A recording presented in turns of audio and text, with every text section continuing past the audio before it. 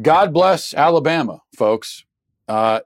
Governor Kay Ivey, as I'm sure you heard, who is a woman, by the way, but now I suppose an honorary member of the patriarchy, signed a near-complete abortion ban into law in Alabama yesterday. This is it's a great victory for the pro-life movement. It's a great day for America, for liberty, life-loving Americans. This is a great day. But not everyone is happy, of course. Obviously, abortion enthusiasts are not enthused. They are extremely upset, to put it mildly. And we'll get to them in a minute, but leaving them aside for just a moment, even some so-called pro-lifers are concerned. They have concerns about this bill. They're very concerned. Even Pat Robertson came out and said that it's too extreme. It's an extreme bill. And other conservatives have echoed this, saying, well, I'm pro-life, but,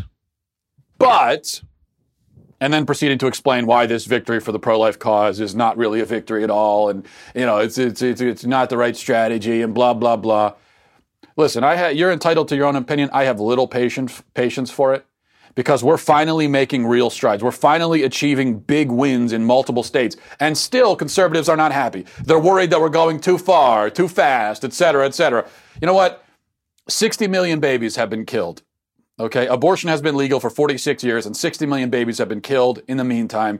And you're worried we're going too fast? We're going too far? 46 years of slaughter isn't enough? 46 years of gradual victories isn't gradual enough? It's not enough incrementalism for you? What, so should we wait another 20 years? No, not at Alabama. Now's not the right time. Let's wait until 2040. How about that? Let's get another 40, 50 years under our belt. Stop it. We are having this fight right now, whether you like it or not. It's happening. We've done the incremental thing for long enough, and now we're going for the throat. We are going for the abortion industry's throat. That's what we're doing. And if you consider yourself conservative, get on board or go hide under your bed. But whatever you want to do, it's up to you. If it makes your tummy hurt, it makes my tummy hurt a little bit. I'm a little uncomfortable. Hey guys, I'm a little uncomfortable with this. Well, go be uncomfortable in your home. Make yourself a nice little a cup of tea, and you can sit on your couch, and the rest of us will have this fight. Just don't stand in the way, is the point. Because the rest of us have finally gotten to a point. I think there are a lot of people who finally gotten to the point where we can't take any more of the slaughter and the bloodshed. We can't tolerate it anymore. We're not going to. And so, yes, extreme. Yeah, sure, Pat Robertson. We're extreme. It's extreme. We are extremely pro-life. We are extremely against killing babies. Any baby, for any reason, in any context. That's what we're saying. And that is a coherent, logical, and morally correct point of view. And so it's happening. I really believe, as I've been saying, that this threshold has been crossed, and we're not going back across it. Now, related to this topic, yours truly has been trending on Twitter, and that's never a good thing, at least for me. I've never trended on Twitter because everyone agrees with something I said, and they're talking about how much they like me. That's never happened for me. Never goes that way. The angry mob has been coming after me because of an entirely valid and true point that I made about abortion. And when I say angry, I mean very angry. My inbox is, I have just tens of thousands of people have been expressing their disgust with me, and I've got hundreds of messages. Just to give you an idea, here are a couple messages. I'll just read a few that I've gotten because of my position on abortion. Someone emailed and said, "I hope your wife and daughter are both brutally raped." Someone else says, "You are an effing retard. I wish your mom aborted you." A lot of that kind of thing. "I wish you were aborted. Kill yourself. Jump off a bridge. Kill yourself." A lot of kill yourselves. Someone messaged and said, "You're the best reason for abortion I've ever encountered. It is a crime that your mother failed to exercise her right, and you now breathe the free air. One can only hope that by some happening, that error in judgment is remedied. This is not a threat, but a hope, a wish that you and all who think as you do are permanently silenced." And that was a message from Tom McCurdy Sr. at Tom, Tom MCCURDYSR. So he's wishing that pro-lifers are permanently silenced. He's wishing death on us. He wants us dead. Me specifically, but if you're pro-life, then you too. Also, another message. This is from @PEY Ghost. Says, absolute effing idiot you are. Don't reproduce. Abort all 3 of your already born children. So wishing death on my children. And by the way, I put these messages out there. I publish these messages on my Twitter, and I made sure to include the person's face and name and Twitter handle.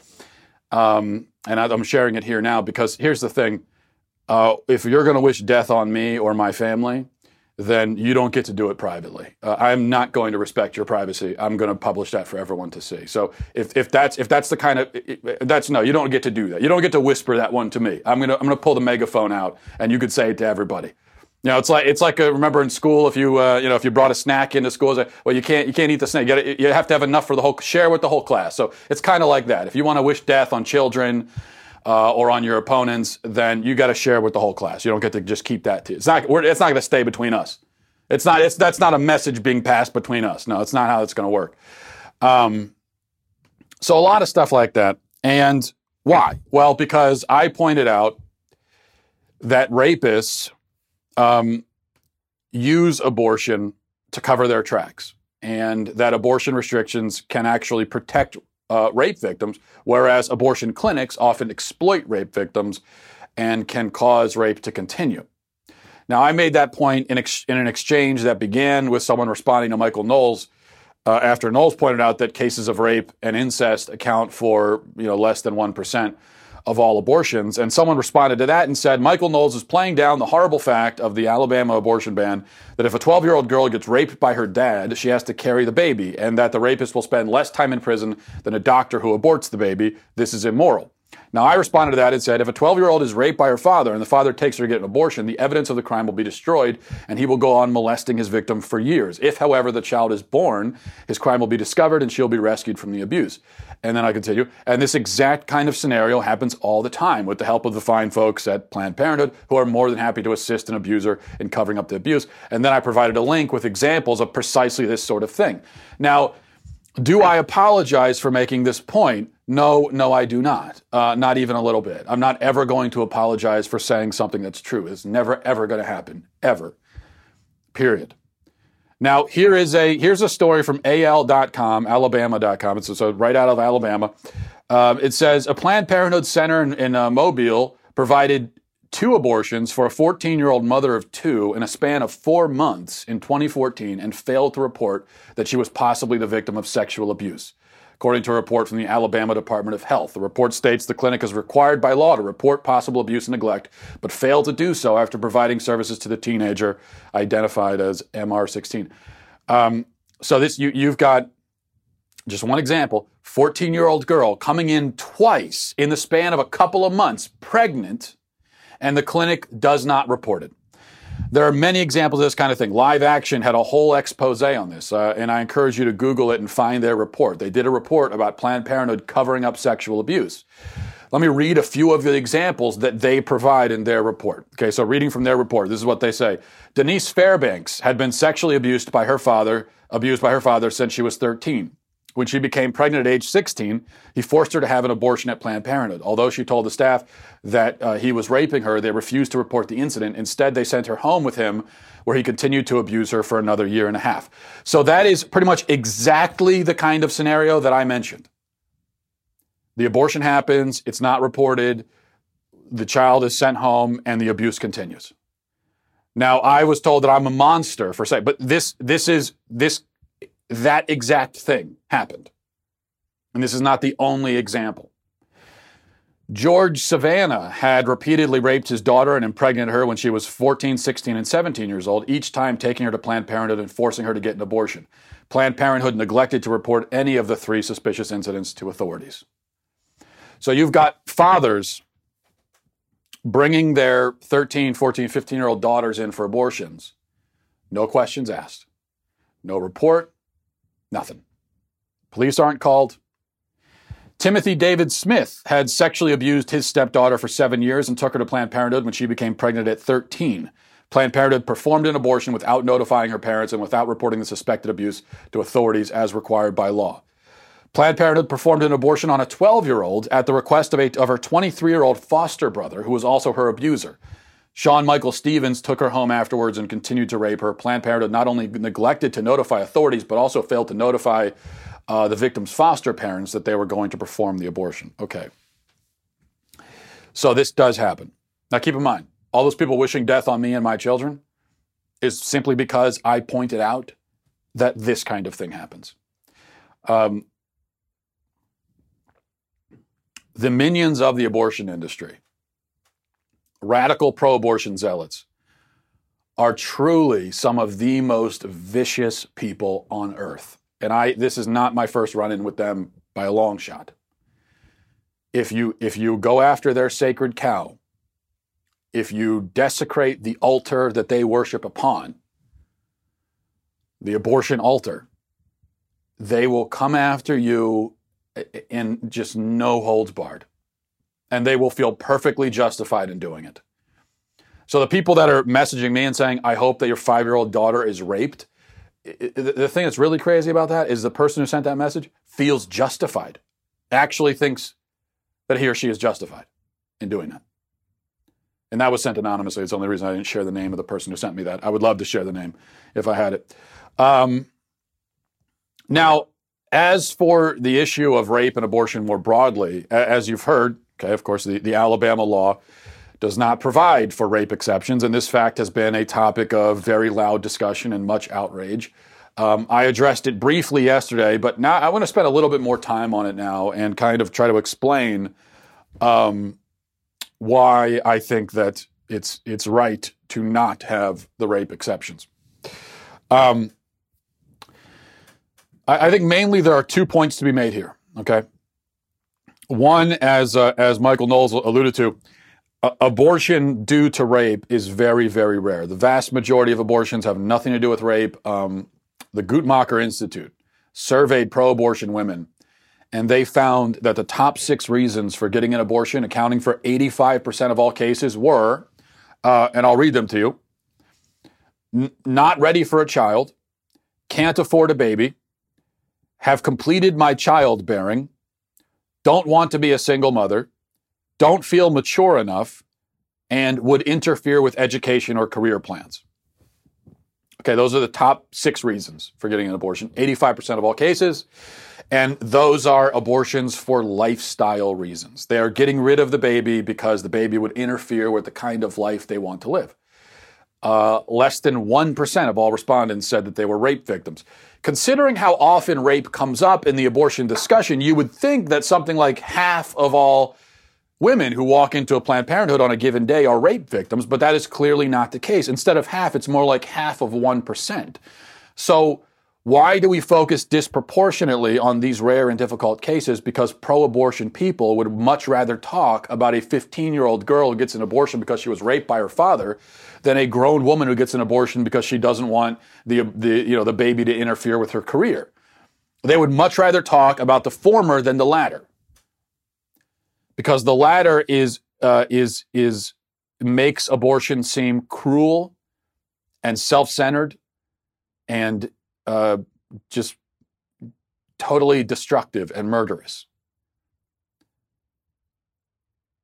And that's what abortion is. And abortion for that reason is many times more common than an abortion for rape.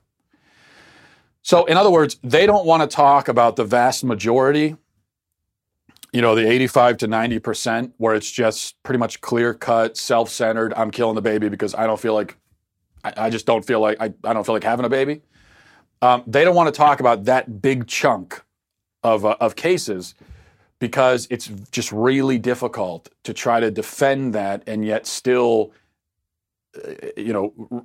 appear to be taking a morally acceptable position. Because if you're going to defend that, a woman that's killing a baby just because, I just don't feel like having a baby. If you're going to defend that, you have to basically abandon morality completely and say, I don't care about it. Fine, it's immoral. I don't care. There's really just no way to try to dress that up in moral language. It's just not possible to do. So that's why they want to focus on the rare and difficult cases. So that's the first thing. Second thing, now that we've established that pro-abortion people focus on hard cases in order to distract from their real position, and that abortion restrictions will actually protect rape victims and help assist in bringing rapists to justice, once we've qualified the discussion with those two crucial points, I think that we can then move on to addressing the question at hand, which is, should there be exceptions to allow raped women to get abortions? The answer is no. The pro-life case is simple. Okay, we believe that abortion should be outlawed because unborn humans are people, and all people are endowed with inherent rights and dignities. There is no other reason to be pro-life. And if we're wrong on either point, if we're wrong about, unborn humans, if we're wrong that unborn humans are people, or if we're wrong that all people are endowed with human rights, if we're wrong about either of those points, then there's no reason to be pro-life at all. There's just no reason. But if that's the case, then we don't need to get into rape and incest exceptions, right? Abortion should simply be legal across the board. If personhood lies on a spectrum, contingent on a human being's ability to care for himself, then forget about limiting abortion just to rape cases, actually. We shouldn't even limit it to the womb. So if we pro-lifers are wrong about our fundamental point, then yeah, of course, raped women should be able to get abortions, but also any woman should be able to get an abortion for any reason, and probably even after birth, she should be allowed to get abortions. Now, on the other hand, if we're right, if it's true that unborn humans are people and thus intrinsically deserving of the same legal protections that you and I enjoy, then again, there is no reason to discuss exceptions. A baby conceived in rape is not any less of a person than one conceived consensually. Okay, if we believe that unborn people are people and people have rights, it would be incoherent and contradictory for us to say, well, except for. There are no except fors. That's the point. That's our whole point. People are people are people. To pretend that a baby conceived in rape is not a person would be nonsensical. To admit that he is a person but still execute him for his father's sins is morally abominable and unjustifiable. We cannot remain consistently pro-life while supporting exceptions, because the exceptions must either be based on the belief that not all unborn people are people, or that sometimes it is actually okay to kill a defenseless and innocent human being. But either claim would contradict and ultimately destroy our entire case. So I say that one more time. If we support exceptions, then we must either be saying that actually, as it turns out, not all unborn people are people, which would destroy the pro-life case. Or we need to be saying that actually sometimes it is okay to murder an innocent and defenseless human being, which again destroys our entire case. Because if that's the case, then if we're saying that, well, okay, sometimes you could kill an innocent and defenseless human being, then okay, you're making an exception for rape, but then why not? I mean, what about a woman who's she hasn't been raped, but she's poor, and having the baby would be very difficult for her? And what about all these other difficult cases? I mean, if you're saying that sometimes it is okay to kill an innocent and defenseless human being, then why wouldn't that apply to these other cases too? It just seems arbitrary. It seems like we either take a hardline stance that it is never okay to kill an innocent and defenseless human being ever under any circumstance. We take that position, or we say that sometimes it is okay. And if we take the approach, then I think we've opened the floodgates then suddenly everything becomes an exception. Because if it can be okay to intentionally kill an innocent and defenseless human being, then I guess what we're saying is that human life is not actually quite as valuable as we had been insisting all this time.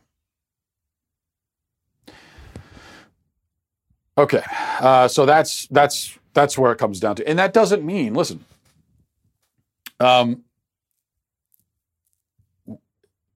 couple other points here.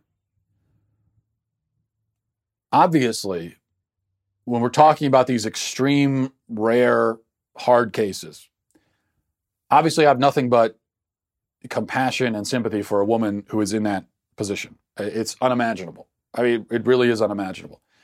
And as I said yesterday, I think if you want to talk about aborting rapists, if you want to talk about abortion for the scumbag who raped her, then we could definitely have that discussion. I think there's a case to be made for that, for sure, for executing rapists.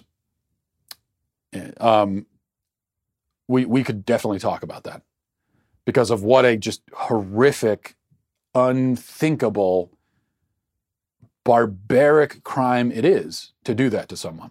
You have to be an animal. You have basically, by your own decision, you have forfeited your humanity.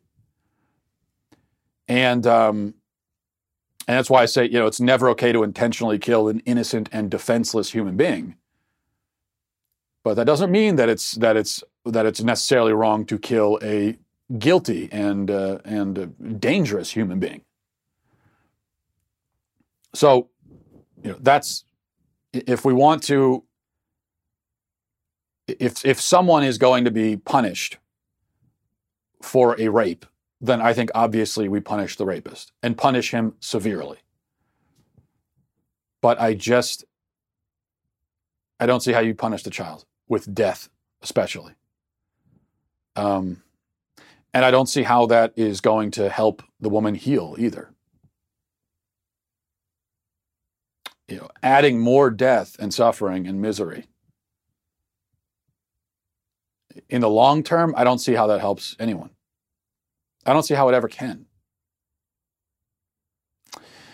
So that's an important point. Also, we seem to struggle with this with a nuance here, where you have the objective quality of an act. So I say abortion is objectively evil, and it is. It is an objectively, inherently evil act, and it is never okay. It is always evil to do. However, the moral culpability of an individual who engages in an evil act can vary. It can vary tremendously, significantly. So I would say that in these extreme cases, there's a 15-year-old girl is raped and gets an abortion. People say, well, you're heartless, that you would call that evil. Well, it is an evil act, yes. But it would also seem to me that the moral guilt of the girl in that position is severely mitigated. Now, I can't sit here and say how mitigated precisely it is. That's not for me to say, it's for God to say. But it does seem to me that it is severely mitigated, given the situation that she's in. And that this is someone who's been abused, is afraid, you can't even imagine the mindset of someone like that. So I can acknowledge all of that. I understand those nuances. And I acknowledge how, when we talk about hard cases, I acknowledge just how hard they really are. And I also acknowledge that because I've never been in that position, I can't fully appreciate how hard they really are. I acknowledge all of that. But it doesn't change the fact that a person is a person. There is a person, there's another person involved, and that person is a person, and it doesn't matter how hard the case is, it will not detract from the personhood of this third person who is now involved. All right, let's move on. Before we get to emails, I wrote something yesterday with kind of a clickbaity title, admittedly, but I do feel that I back it up. So it's not really clickbait, but the title is the simple preschool level question that no leftist can answer. And here's the point I was trying to make. And I made this point before, but I'm just going to lay it out now, because I have been there's a certain question that I have been desperately asking, with increasing desperation. I've been asking this question of leftists, people on the left, trying to get someone to answer it. And so now I put it out here in this forum as well. If there's anyone on the left watching right now, I've got a question for you. And I would just love to hear your answer. And I mean that sincerely. It's a very simple question. Like I said, preschool level. I just want to know what your answer is. Now, you'll notice, of course, that folks on the left use the word woman quite a bit. We all use the word woman, right? It's a common word to use. But especially leftists, they make claims about women. They say that these people known as women have something called women's rights. They say that those rights are under attack. They say that women are persecuted and disadvantaged by something called male privilege. They say that women are the victims of something called a wage gap. They say things like, we need a woman president, right? They say all that kind of stuff. They also say that biological males can be women. They say trans women are women. They say that someone can start out life as a male and then transition into a woman. So they make many other claims in that vein. But how can I understand any of those claims if I do not know what they mean when they say the word woman?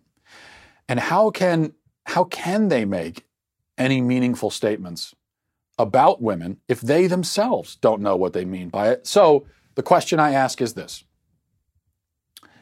what is a woman? Simple question. What is a woman? Define the word. Now, in fairness, I'll provide my own definition. I tend to agree with Merriam-Webster that woman means an adult female person. That's the dictionary definition. That is also the definition that the whole history of human civilization would have given up until very recently. But you on the left, you disagree. You say that biology has nothing to do with womanhood. Well, then what does have something to do with womanhood? If we cannot define a woman physically, how can we define her? What is a woman? You know, your definition must be specific if you make all of these specific statements about what it's like to be a woman, the trials and tribulations that women face, the indignities that women suffer, and so on. We were told that Captain Marvel was an important movie because it was a woman-led superhero film. Okay, well, so that means what? That Brie Larson is a woman? Okay, well, now we're getting somewhere. Brie Larson is a woman. I agree with you there. Brie Larson is also an adult female with all of the biological markers of a female. So the picture seems to be coming into focus. Maybe Webster had it right after all. But wait a second. You also say that Caitlyn Jenner and Chelsea Manning are women, despite the fact that they are both adult males, not females. You say that they're all three equally women. Brie Larson, Caitlyn Jenner, Chelsea Manning. You say they're indistinguishable. They're women. Woman, woman, woman. Well, suddenly the picture becomes foggy again. I've been told by the few people that have attempted to answer this question, and there have been a few. I've been putting this question out everywhere, and a few people have tried to answer it on the left. And the answer that I've gotten is that a woman is anyone who identifies as a woman. But that definition doesn't work because you can't use the word you're defining in the definition. If I ask you for the definition of tree, and you tell me that a tree is that which is a tree. Well, you've told me nothing about trees. I need you to explain trees using words that don't include the word tree. You can't use the word of the So what's the definition of desk? Well, desk is desk. Doesn't work. I need you to explain the word without using the word. I need you to explain woman using words that don't include woman. Give me a definition of woman that does not have the word woman in it. That's what a definition is. So, what is a woman? You might say that a woman is an adult human female or anyone who identifies as an adult human female. But that's just another way of saying that a woman is an adult human female or not an adult human female. And that's just another way of saying that a woman is nothing in particular. Woman has no definition. If that is the definition, then woman has no definition.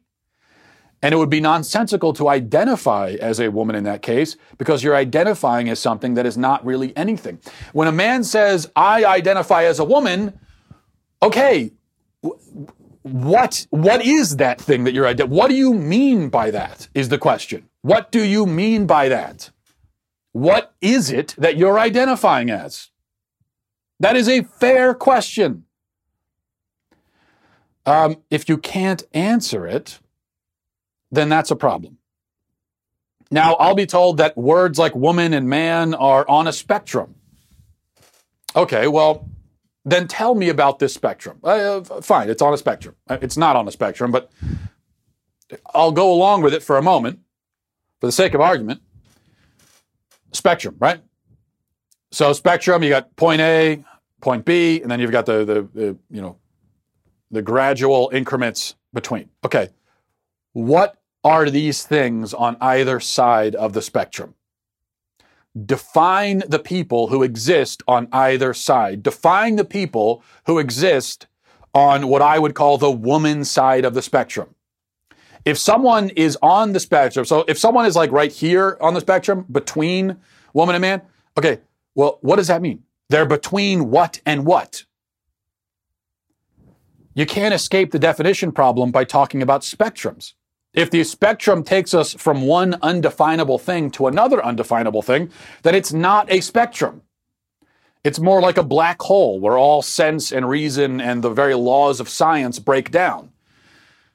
So what exactly does any of this mean? What is a woman? Is a woman in the end just anyone who enjoys feminine things or dresses in a feminine way? Well, that can't be it, because we can't define feminine until we've defined the word woman. The definition of feminine hinges very much on the definition of woman. And also, this definition would turn a lot of women into non-women and a lot of non-women into women. Besides, the left has been trying to break down the societal construct of feminine versus masculine for years. Surely you can't go from not all women should be expected to be feminine to the only defining characteristic of women is that they are feminine. I mean, you can't do such a 180 and undermine everything you've been saying for the last 60 years. So what is a woman? It does not seem possible to formulate a definition of woman that rejects biology while still allowing women to be objective, unique, and discernible things, while still allowing womanhood to be a discernible category. But I invite anyone to prove me wrong. I invite any leftist to prove me wrong. What is a woman? That's the question. And you can email me, mattwalshshow@gmail.com. Now, if you're a rational person and you know that a woman is an adult human female, then I don't need your answer. I know what your answer is. But if you're on the left and you subscribe to the leftist gender theory, give me a definition. If you can give me one that makes sense, I'll read it on the show, and I will admit that I have been defeated. I really don't think that's going to happen. I don't think you can define a word. I think it is a word you use all the time, but that you cannot define. According to the dictates of your ideology, you can't define it. All right, let's see. Okay, mattwalshshow@gmail.com. We'll go to emails from Lisa. Says, greetings, Matt. I've seen some pro-aborts online trying to prove hypocrisy in pro-lifers by claiming that we don't care about frozen embryos that are destroyed, so we aren't really pro-life from conception. I actually can't recall ever hearing about frozen embryos in the pro-life conversation at all. What's your take on it, morally and legally? Is it even moral to have embryos artificially created and frozen, much less discarded? Well, that is something that comes up in discussion, I think, frequently, and a lot of pro-lifers are outspoken about it, I should say. And the answer is no. I don't think that it is ethical to create these embryos like they are just resources and keep them in a storage locker somewhere, keep them in a freezer somewhere.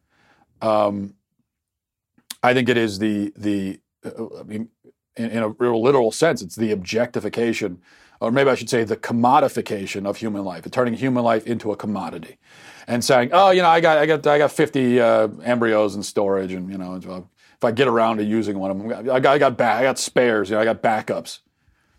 I think it's a very dangerous thing. It is not respecting of the dignity of the human person, and so that's where I stand on that. Now, a variation of this is I thought that's where you were going to go with this, where somebody will say, okay, well you're in a fertility clinic and there's a fire and you can only say, and there's 10 frozen embryos in a box or 1,000 frozen embryos in a box, and there's a 2-year-old child. You can only save one in the fire. And now, why is the 2-year-old child in the freezer with the embryos? I have no idea, but that's the hypothetical. You can only save one. Which one do you save? And maybe, I don't know if you've heard this brain teaser before. I've addressed it before. I think one of the first pieces I ever wrote for the Daily Wire was actually addressing this question. And just very briefly, the answer, of course, is that you would save the 2-year-old child, right? I mean, anybody would. That is, I guess, supposed to prove that we don't really consider embryos to be human life, but of course it proves no such thing. I would save a 2-year-old over a 72-year-old. I would probably save a 2-year-old over a 30-year-old. I would save a 2-year-old over someone who's probably over someone who's terminally ill. I would save the 2-year-old over a lot of people.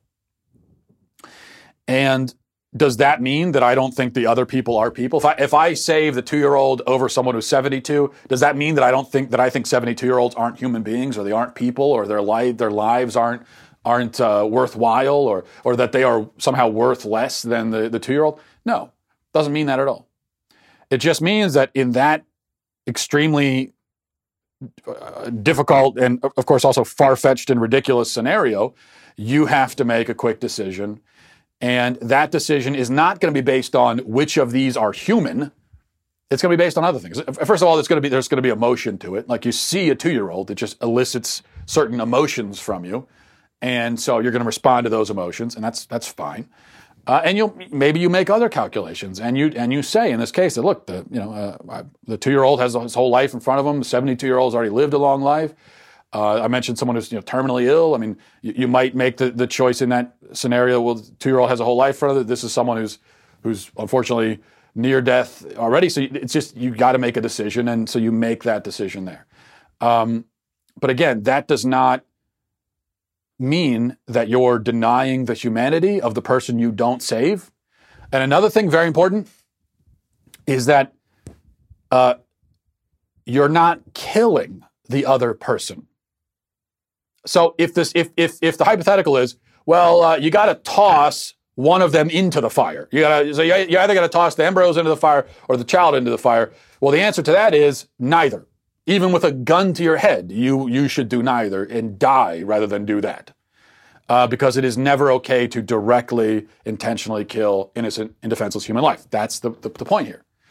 But when you could only save one and you make your choice, you're not killing the other person. If that person dies tragically, it's the fire that killed you. You didn't do it unless you set the fire. Assuming that's not the case, it's not your fault. You can only save one. So it's not synonymous with abortion. Abortion is not choosing someone to save from a fire. Abortion is tossing someone into the fire. Very different. All right, this is from Tom says, "Hi, Matt. I was traveling home from Chicago today listening to your podcast when I look up to see you standing right next to me in the pre-check line. I know that you're an introvert from being an avid listener to your show, and knowing my introverted self, I certainly would not like someone coming up to me while I was rushing through security line trying to take out my laptop, take off my shoes, etc. Wanted to take the chance to thank you, but by the time you were through security, I had lost you. Well, you could have come up to me, Tom. I always appreciate that. But it says, I'm from Philadelphia, and unfortunately, I could not attend the rally last week. Many of my family members were there. Thank you for organizing such an amazing day, and thank you for all that you've done for the pro-life movement. I got to listen to your speech and rally during my lunch break. It was very moving. I didn't realize I was going to be reading a bunch of compliments to myself, honestly, but I appreciate it, Tom. My wife and I have prayed / ministered at that Planned Parenthood with 40 Days for Life, and it made me so proud to see so many pro-lifers come together in response to Brian Sims. Made me proud as well. I agree we are beginning to see a shift in the culture, and I believe it has a lot to do with your constant battle for life and willingness to stand up in the face of death. Okay, I don't want to, no disrespect, I'm going to skip ahead to the, I don't want to keep reading these. I appreciate it. I'll finish reading it off air. I just feel uncomfortable reading compliments about me publicly. It feels very self-serving. All right, here's the question. Maybe there was. Okay, my question would be, what is your advice on sharing a pro-family, pro-life message in the corporate workplace where any mention of these issues is frowned upon? All right. There was a question. Well, I get this kind of question a lot.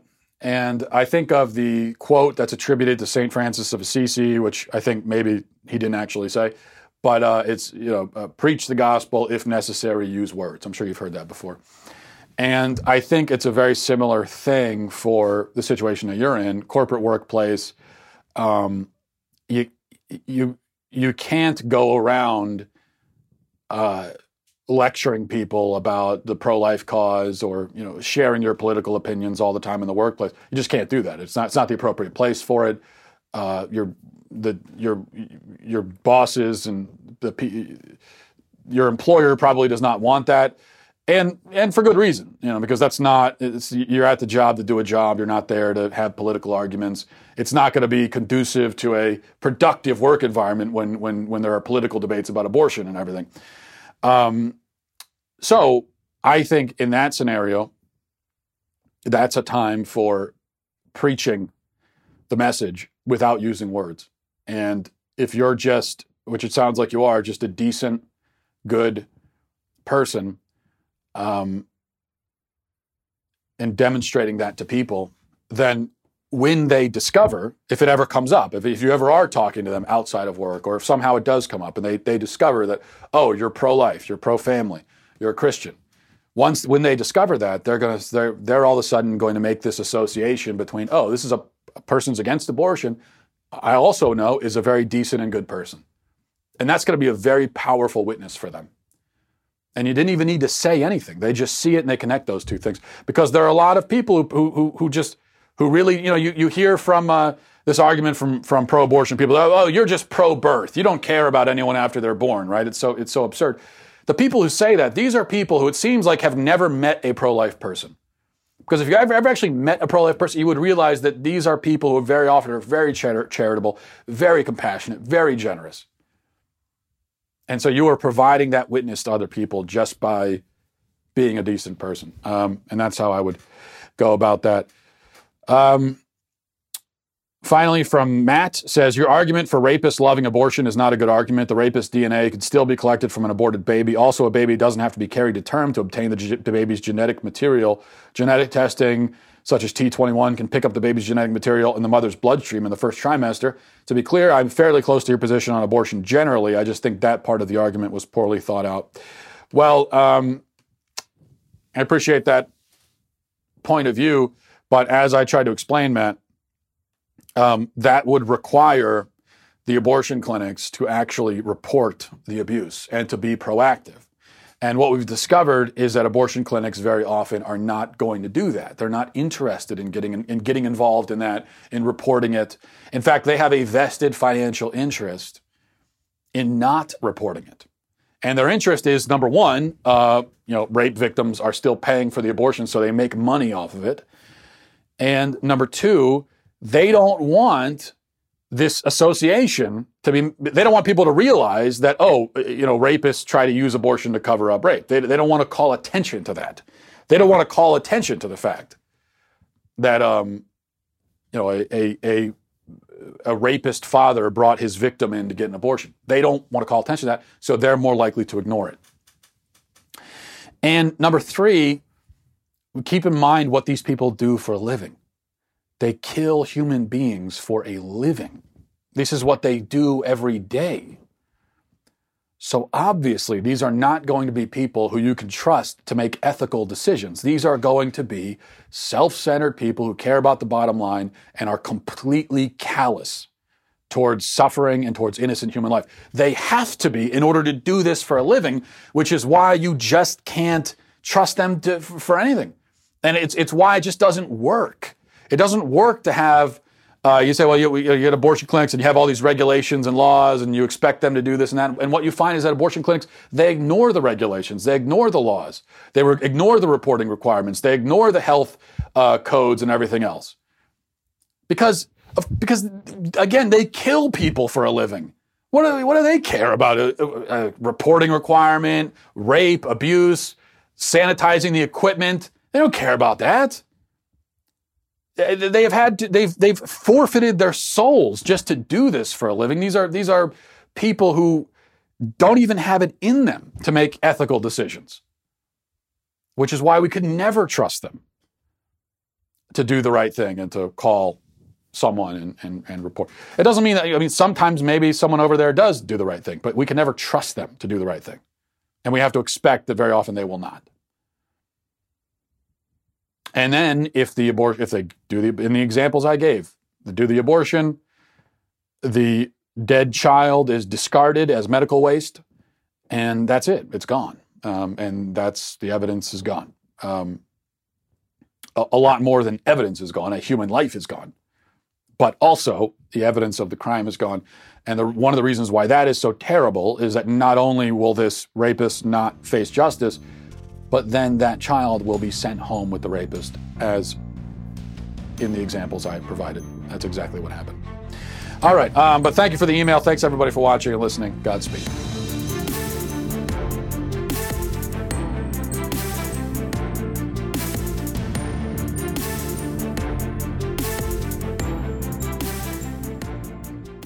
The College Board adds a new adversity score to the SAT. Grievance goes mainstream. We will examine social justice and its opposite.